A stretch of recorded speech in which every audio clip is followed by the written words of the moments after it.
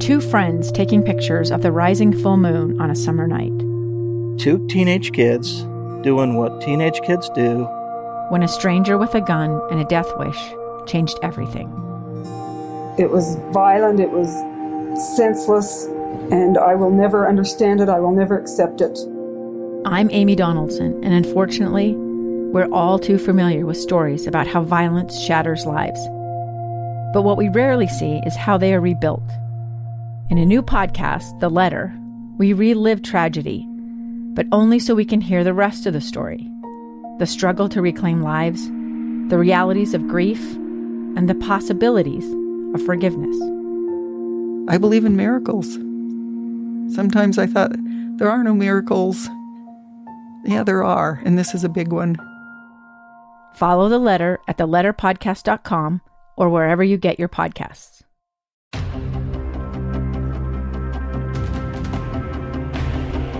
Alrighty, welcome on into another episode of Helmets Off. Scott Mitchell, your host here. International Women's Day recently happened, and in honor of women who I have great respect and honor for. Had tremendous women in my life who have meant a lot to me. Of course, I have 3 daughters. I have a mother.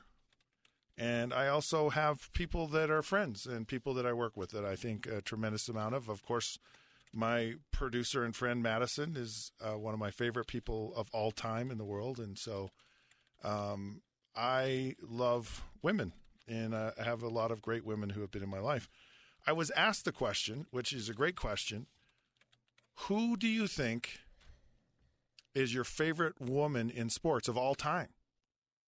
And I'm like, wow, what a great question. And then I was like, oh, who is it? And I thought a lot about it. Like some of the people who, you've thought of through the years, and there's some great tennis players, Chris Everett Lloyd, even like Billie Jean King, and some of the more recent. Steffi Graf was always a favorite of mine. Maria Sharapova was a favorite. Martina Navratilova was one in tennis.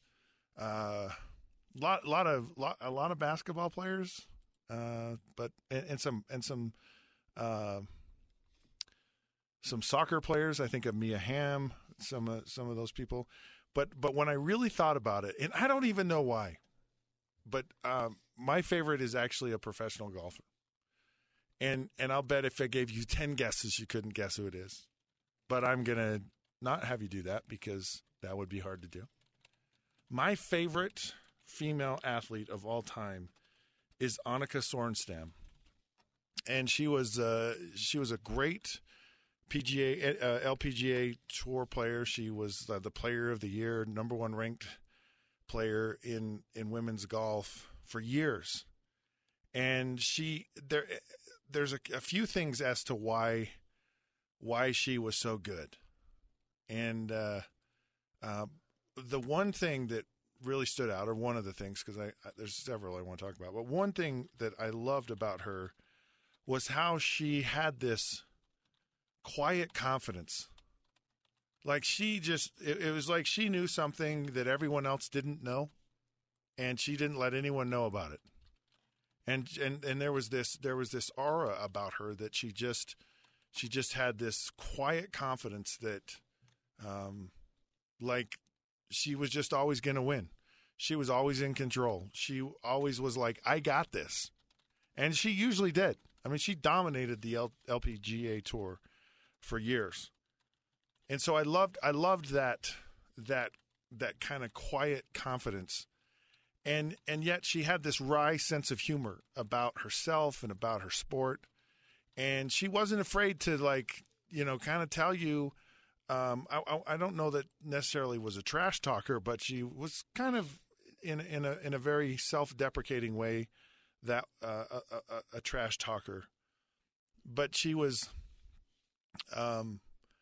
someone who didn't back down from anyone. So she played against the boys, and she just felt like she was as good as anyone. There was an event. She lived in Orlando, Florida, I lived there for 10 years. And they had this event called the Tavistock Cup, which they show on the Golf Channel. And it's kind of a fun little event where they have 2 private golf clubs, Lake Nona and Isleworth. And the PGA and LPGA players who live in those communities have a friendly little match against each other. And they do, it's a different type of format they have. So it's kind of a private event and one that you kind of have to know somebody if you're going to get in. You're either a member of one of the clubs or you're a friend of a member of one of the clubs. And believe it or not, folks, I have friends, and I have friends who are members of these clubs, and I always got tickets to go. The cool thing about it is you walk the course with the players. So you're right there as they're discussing the shot. You know, they have ropes, and so they kind of keep you away, but you're 3 or 4 feet away from Tiger Woods' bag.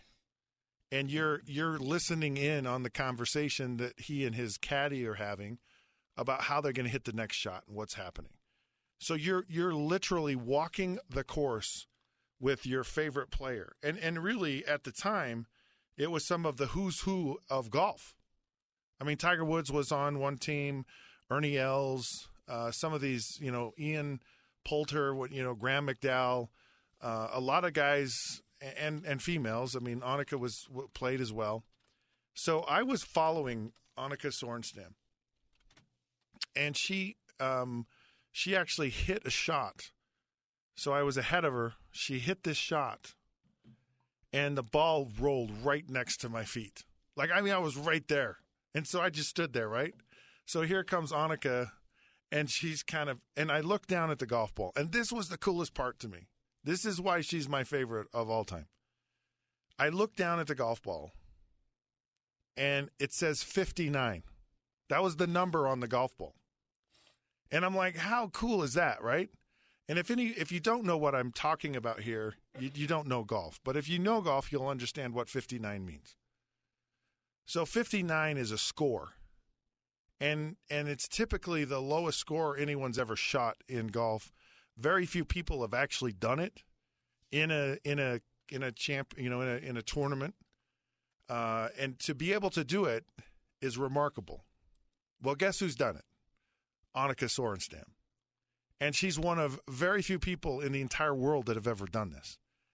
And I don't care if it's men's, women's, juniors, infants, whatever tee box, whatever round of golf, she shot a 59. And that's immortal. That's amazing. But what was most amazing to me was it was on her golf ball. It was right there, imprinted. Boom. 59. Annika Sorenstam.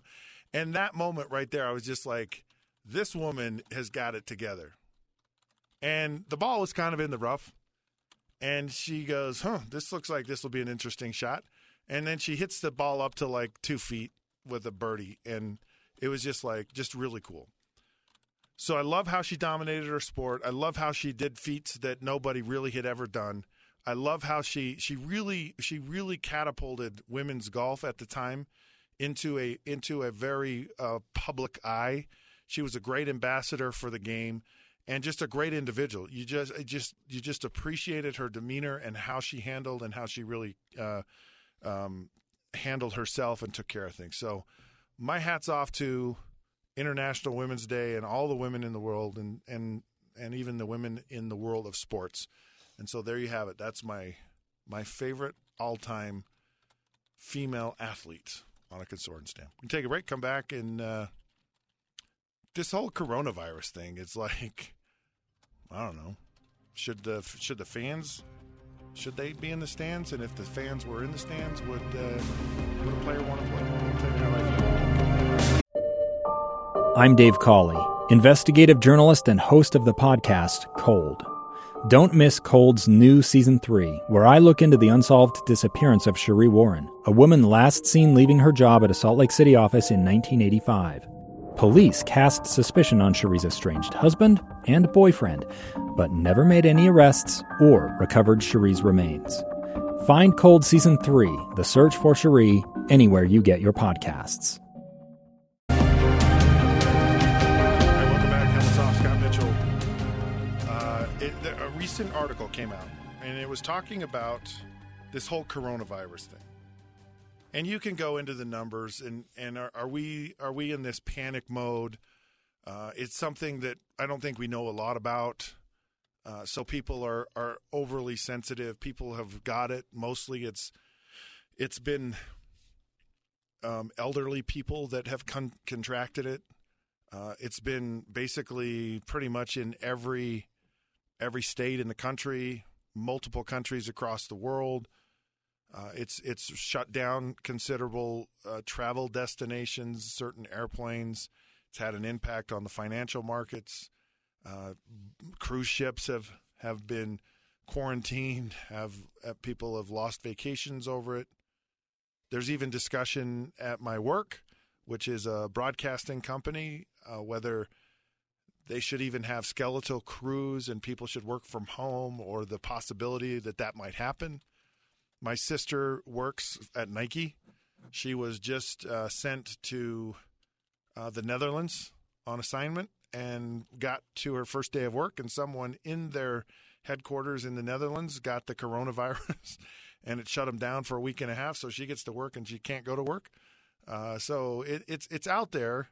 To what extent is it? You know, the number of people that have actually got it, the number of people who have actually died are within a normal range of these types of viruses. So it's not this, it feels like it's kind of an epidemic, or it feels like it's a little bit of a panic, but people are talking about it. I mean, where I live, people had rushes on the Costco's and the grocery stores, and they bought up all the toilet paper and paper towels and water, and in the event that they might get quarantined. And I just find it fascinating that you're going to get toilet paper. That's the first thing you think of when you're actually going to get quarantined is, I need toilet paper. Like, okay. I think there's a couple other things that might be more vital to your survival than toilet paper, but, to each his own, I guess. So the question came up, can you still play a sport without any fans? Because that was the other topic that, okay, well, we'll play the games, but we just won't have any fans in the stands. And I'm like, are you kidding me? Why do you have all of these professional leagues? What is the purpose for it? It's called entertainment, and that's all it is. It's just you're in the entertainment world. If you're in sports, it's entertainment.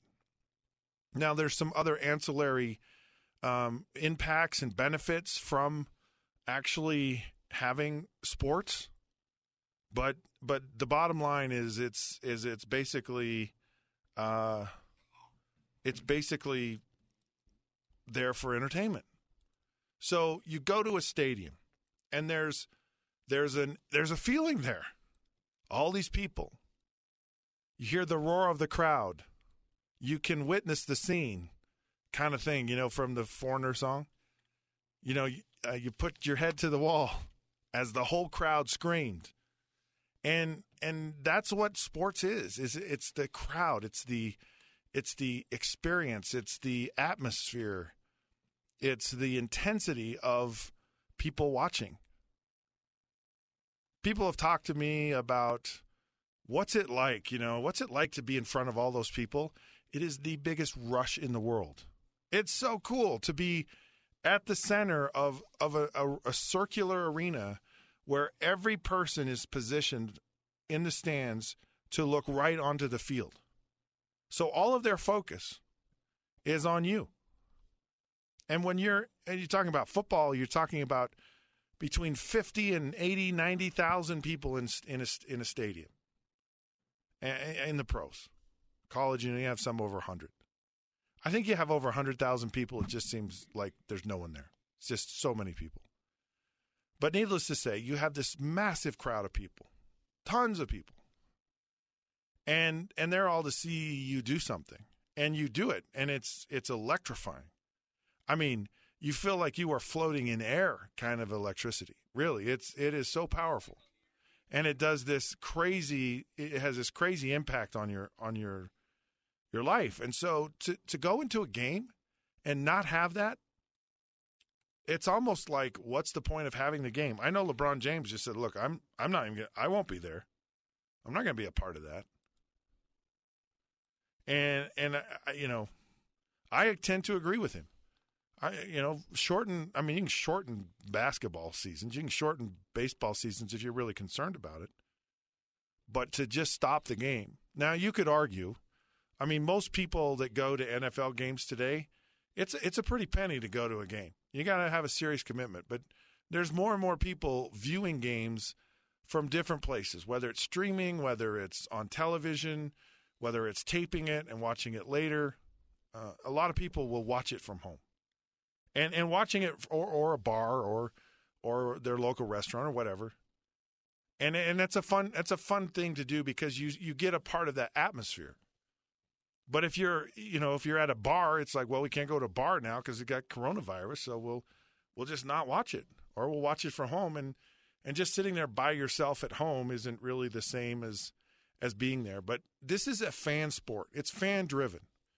That's why it's so popular. That's why these salaries are what they are, because there's so many people that love to watch it, and they love to go to the game, and they love to tailgate, and they love to cheer for their team, and they love to be a part of the crowd and be an influence in the game.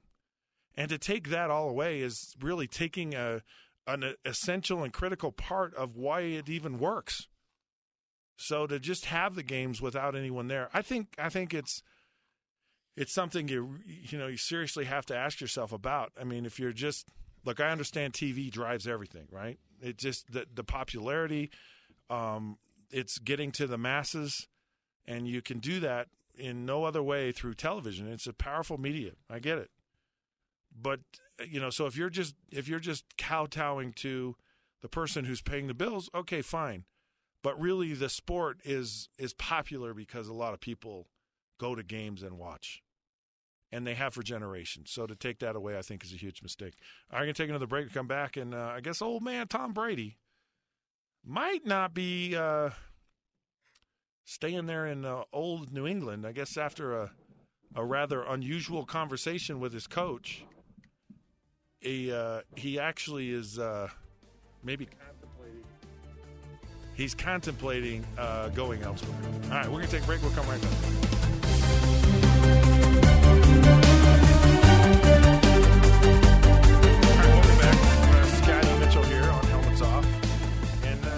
Last little topic of discussion is the old man Tom Brady. And I really felt that there was not a snowball's chance that he was leaving and going anywhere other than New England. And I can give strong arguments as to why that's a really good thing. It's just really hard. Peyton Manning went to Denver and was able to win a Super Bowl, and really win a Super Bowl in spite of himself. The year that he won the Super Bowl there, it wasn't because of Tom Brady. They did enough. They got out of the way enough for their defense to win. And his best years, of course, they didn't win Super Bowls, but he did go to a couple of Super Bowls while he was out of Indianapolis. So you could argue and say, one of the great quarterbacks of all time, changing teams, they were able to succeed. Now, Peyton Manning was he was a lot younger when he moved. Tom Brady's got 2 or 3 years left. That's it. And so, and that's plenty. So if you're a team that's like really close to winning a Super Bowl, Tom Brady could be extremely enticing. Extremely enticing. Where if you're a team maybe that isn't, I don't know. Because you look at Joe Montana. Joe Montana went and played in Kansas City for a couple of years. And he was still really good, but he didn't win a Super Bowl. He didn't get all the way. So I believe had Joe Montana stayed in San Francisco for the last part of his year, he may have won another Super Bowl. And part of it is just it's so hard. And I know everyone thinks this isn't a big deal, but it's a big deal. I know I lived it. And I've watched other guys, and they have success. I'm not saying you don't. I'm just saying it's hard to really kind of create that continuity you have when you go to a new environment. You're just starting all over again. Now you're starting all over with a lot of like savvy and a lot of experience and a lot of know-how that you can rely on. You know, you go, I know how to beat cover 2, and I know what pass plays work best against it. So you understand how to attack defenses, but you're in a new system. You're with new players, and that system and those players talk a different language. And there's a different flow to how they move and how they operate. And when you're out on the field and things are going 900 miles an hour, you know, that relying and trusting that guy's going to be where you expect him to be is just something that has to be built over time. So it's just not as easy as people think. But I think if there's a guy that, you know, might have the best chance of doing it and succeeding, it's Tom Brady. So he had a conversation with Bill Belichick, and it went kind of like Bill Belichick has conversations with everyone. It's about what is really the very best thing for the New England Patriots. And Bill Belichick, he goes, I don't really care about Tom Brady and the fact that, you know, he's done all this in the past, because in our business, it doesn't matter. What's happened in the past has nothing to do with right now. And right now, I'm the head coach of the New England Patriots. And what's in the best interest of this team today and moving forward is what I have to answer to. When I retire and I'm sitting on my boat and I'm hanging out with Tom Brady, he's going to be the greatest thing in the world. And I'm going to have an amazing conversation. But right now, he may not be the best thing for the New England Patriots. So as Coach Belichick, we're not going to have this happy, lovey-touchy, warm conversation. I'm going to be a jerk because you're old, Tom Brady, and I don't care. I don't care what you did for me in the past. It doesn't matter. That's the harsh reality of the NFL. And if you can't accept that, and if you can't appreciate that, and if you need to be coddled and you need someone to put their arm around you and tell you you are wonderful and you're amazing and you've been a big part of everything that we've done here, it ain't happening. Because he's not dwelling, he meaning Bill Belichick, is not dwelling on what you did for me. He can't. So he's got to say, Tom, you know, okay, you have 3 years. Wow. And of those 3 years, how productive you're going to be in those 3 years, I don't know. And how good are we going to be as a team in those 3 years? I don't know. But if I'm really going to move forward, because there was going to come a time I had to do this, it may be better now than to wait till the very bitter end with you. And you still feel like you got something left, and we're just not seeing eye to eye. And so that conversation was not super warm and friendly. And I don't know that you would expect it even had to be. It doesn't hurt my feelings. I don't think less of Bill Belichick because of it. And I don't think, oh, you just disrespected Tom Brady. I think you're just having a real conversation. But I will tell you, I'm thankful you had the conversation. Because for me, it gets really exciting if Tom Brady actually doesn't stay in New England. So thank you, Bill Belichick, for giving us something exciting to look forward to next year other than Tom Brady being in New England. So where would be a fun place for Tom Brady to go? A lot of people are saying that he's going to go back to San Francisco or go there. He's from there. I say go back because he grew up there. And he was a massive Niners fan, and he's a huge Joe Montana fan. So, I mean, if you're talking about a guy that wants to have the ultimate, like, fantasy reality, you know, like these people that go and they go to fantasy baseball camp. They're like these executives, or they go to the Richard Petty driving school and they get to drive in a race car 150 miles an hour around a racetrack. And they have to pay like Uber money to do it. I mean, that's what Tom Brady's saying. He says, I want to go live my childhood dream of playing for the San Francisco 49ers and being like Joe Montana. And I can see Tom Brady doing that. Just because, not because he thinks, well, we're going to win, which would be great to go there. And there's speculation that Jimmy Garoppolo will actually go back to New England. Because if there's a team ready to win a Super Bowl, it's the San Francisco 49ers. They're ready in every phase except for the quarterback. I mean, the quarterback played good, wasn't great, but he was okay. And if you plug in a Tom Brady for the next 3 years, that team could legitimately be a massive contender. Now, it's a huge risk because there's called father time. There's called the football gods, whatever you want to call them. And the more times you step on the field as a player, the more likely you're going to get hurt. And Tom Brady has relatively been unscathed in his career. And this could be that time where father time, the football gods are not kind to you anymore. So it's a massive gamble by the 49ers. And it's just basically saying they're putting all their chips in. We're all in. Everybody's here. We're going to do it. That'd be fun to watch. And the bottom line is there'd be a massive amount of pressure because everyone would go, everyone, the team, the organization, Tom Brady would say, okay, we're back to the Super Bowl winning it this year because we got Tom Brady. And the scrutiny and the pressure, and that may be too much. I don't know. It'd be fun to watch, but it may be too much they may pass on that.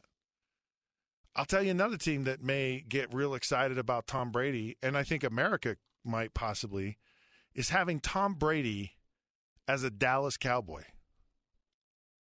Because Tom Brady's already the guy that everyone hates anyways because he's in New England and he wins all the time. And the team that everyone hates is the Cowboys. You either love the Cowboys or you hate the Cowboys. They're a very polarizing team. So for Tom Brady to, have that kind of, he's the guy that wins all the time and everyone hates the sinister winner guy. And to go to the Dallas Cowboys would make it 10 times worse.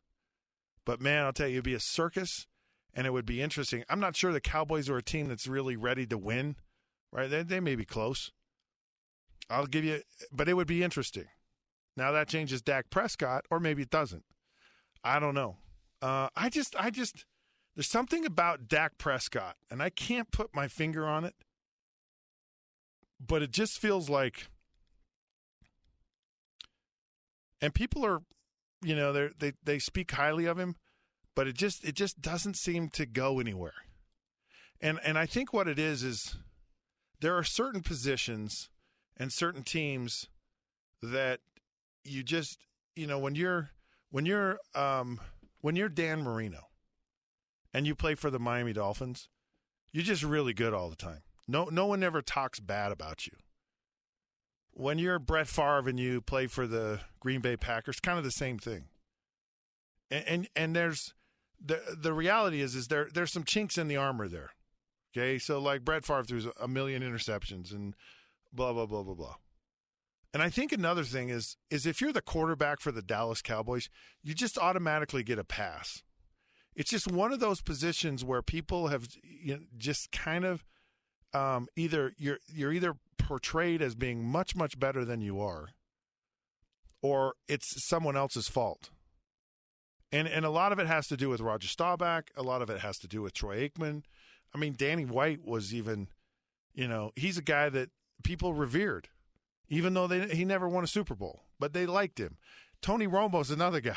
It's like that Tony Romo was this great, amazing guy who never, ever won, but he was this incredible quarterback. And was he really? But it's just kind of this whole, because he was the Dallas Cowboys quarterback. So and Dak Prescott, kind of the same thing. So it would be interesting to see Tom Brady with the Dallas Cowboys. And I got one more for you. The Chicago Bears. I believe the Bears are very close to winning a Super Bowl. And I believe it's a city and a media market that would go bananas for a guy like Tom Brady. And you don't get rid of the young guy, Mitchell Trubisky. You let him learn. You say we're going to bring in a consultant, a highly paid consultant who's going to be here for the next 2 or 3 years, and you're not going to play. You're going to watch, and you're going to be consulted, and you're going to be tutored, and you're going to be taken to school. And at the end of the day, we're probably going to win 1 or 2 Super Bowls, or at least compete. Probably win 1, compete for 3. And then all of a sudden you're going to go, wow, did I not get an education? And then that guy's going to retire, and you're going to come back in, and we'll see where things go from that point. You're going to be a high-paid backup quarterback to one of the greatest all time, and I think of all those places, like the best place to win is San Francisco, and maybe Chicago. But then there's one more, and I think this would be fun. Just to have him go to the Raiders. And I don't think the Raiders are anywhere close to winning, but I would love to see Tom Brady and John Gruden, knock on wood if you're with me, Gruden. I'd just love to see the two of them together. And I would love to have a Hard Knocks, but I'd love the Hard Knocks to be all year. And I would love to see just a whole year of Tom Brady and John Gruden together. And I'm telling you, because Tom Brady started a production company, and I think he should produce this. It should be his first production. It's in Las Vegas. It's John Gruden. It's Tom Brady. It's the Raiders. It's their inaugural season in Las Vegas. And it would be epic. Epic. They're not going to win, but it would be great television. And I would tune in to watch. I'm just telling you, it would be worth it. All right, well, that does it for Helmets Off.